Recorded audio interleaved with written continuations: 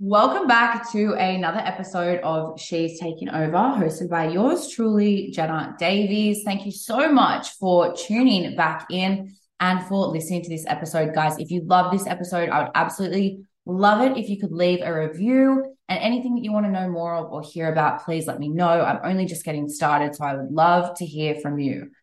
What I want to talk about today is selling stuff, essentially. So in our first episode, we kind of covered what are you selling? Because you are always selling yourself. And whether you have a business or you want to start one, I really just wanted to sort of break it down and go back to basics in terms of what is a business, what is branding, and what is marketing.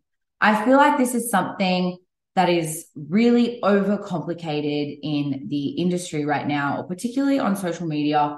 And not necessarily overcomplicated, but it's kind of like fat loss, right? The principle is simple: calorie deficit. The strategies and tactics can change, but the principle remains the same. In business, if I had to put it simply, the principle is to get people to choose you. Why you? Why now? So I have this analogy that I often like to use, and I just thought I would share it today. Because I think it's a really easy one to remember. And although I've definitely got no expertise in building a house, I have a theory that building a business is kind of like building a house. And what I know about that is you begin with the core foundations in business. So in a house, you have your foundation, the slab in which the house is built on and the entire house rests, the foundation, the framing and the structure. There's the timber walls essentially that you see, the roof, the roofing, external roofing, the walls, the windows and doors. That's the foundation of building a house. So in business, these things more or less remain the same thing, right? And in a house, they stay there for decades. They don't really change. In a business, I like to think that this is the basis of your business plan. So in business, the foundations that you have are: why are you here? Who are you here for? What problem are you solving and how? And what's your vision and mission?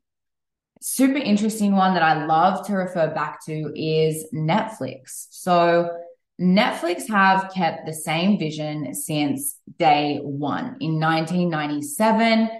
Despite their entire business model changing, their vision was, at Netflix, we want to entertain the world.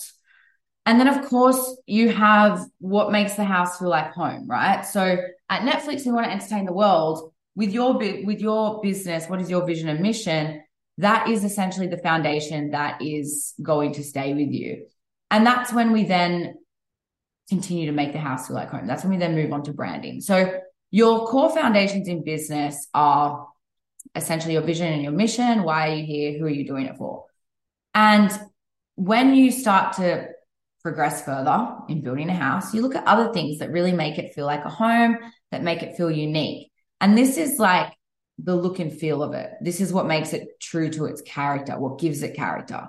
Flooring, paint, wall treatments, lightings, finishings, cabinetry, whatever that is that gives that home its style. And that is branding. So if you have a house, how do you make people feel when they come into your house? Are you comforting them with warm and inviting aesthetics and a warm and inviting tone? Are you homey, comforting? Or are you chic, elegant, and classy, right? So how do you model this? How does your business embody these traits? So you would pick a style, essentially. And in business, you'd pick a persona, and then you stay consistent to that theme, essentially. So once you have your core offering and your market, the problem, the solution, and then your brand persona, your brand character traits, and how you present yourself, that is really when you can start marketing. And when you start marketing, it's important to understand that you've done the work, essentially. You've got this beautiful house, this beautiful home, standing tall and proud, decked out with all the finishing touches that makes you you. But how does anyone know about it? And this is where marketing comes in. So let's imagine you're going to have a house party. Fun.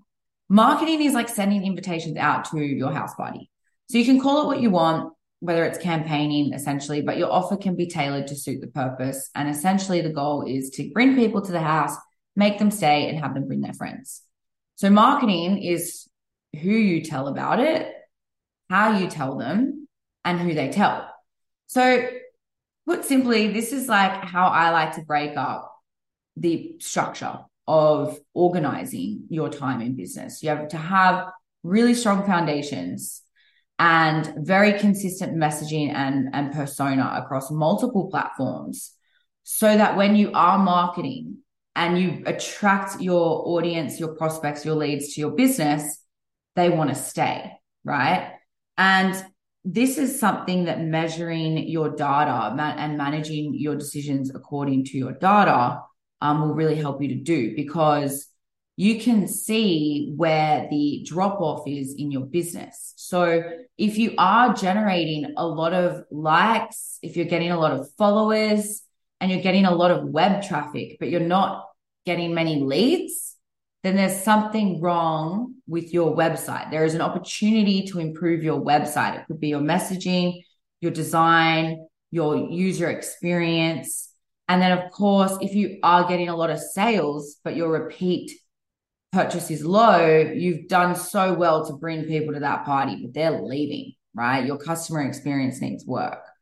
So I really like to sort of split it up into those three elements, obviously business, brand, and marketing, because when you are marketing and you are making data-driven decisions, you can then determine which area of your business needs your focus. So you don't always necessarily need to address every single part every single month. You can have a primary focus as a solopreneur, as an entrepreneur. Time can be scarce. It's a very valuable resource. So maybe you spend a lot of time one month focusing on marketing, and then your next month, your focus is the customer experience. So you picked up 10 new clients. What do you need to do to make their service remarkable, to give them an outstanding experience, to get results, and then, of course, to have them bring friends to the party? So this is essentially like a little bit of a simple way to sell stuff, right? To sell whatever it is that you sell. And it's really simple. Like, you sell it yourself or you get other people to sell it for you. And the aim of the game is to get other people to sell it for you, because that is free money. It's referral marketing. People trust your customers more than they trust you. So looking for ways to incentivize and reward referrals is super important. It kind of happens organically when people are getting really good results. But then on the flip side, looking at how you tell people about it. Is it social media? Is it emails? Is it word of mouth? Is it a physical thing? But most importantly, if you are putting a lot of effort into your content marketing right now, if you're showing up consistently on social media, if you're just trying to build your own brand, remember, you are selling yourself. What do people get? And how do they get it?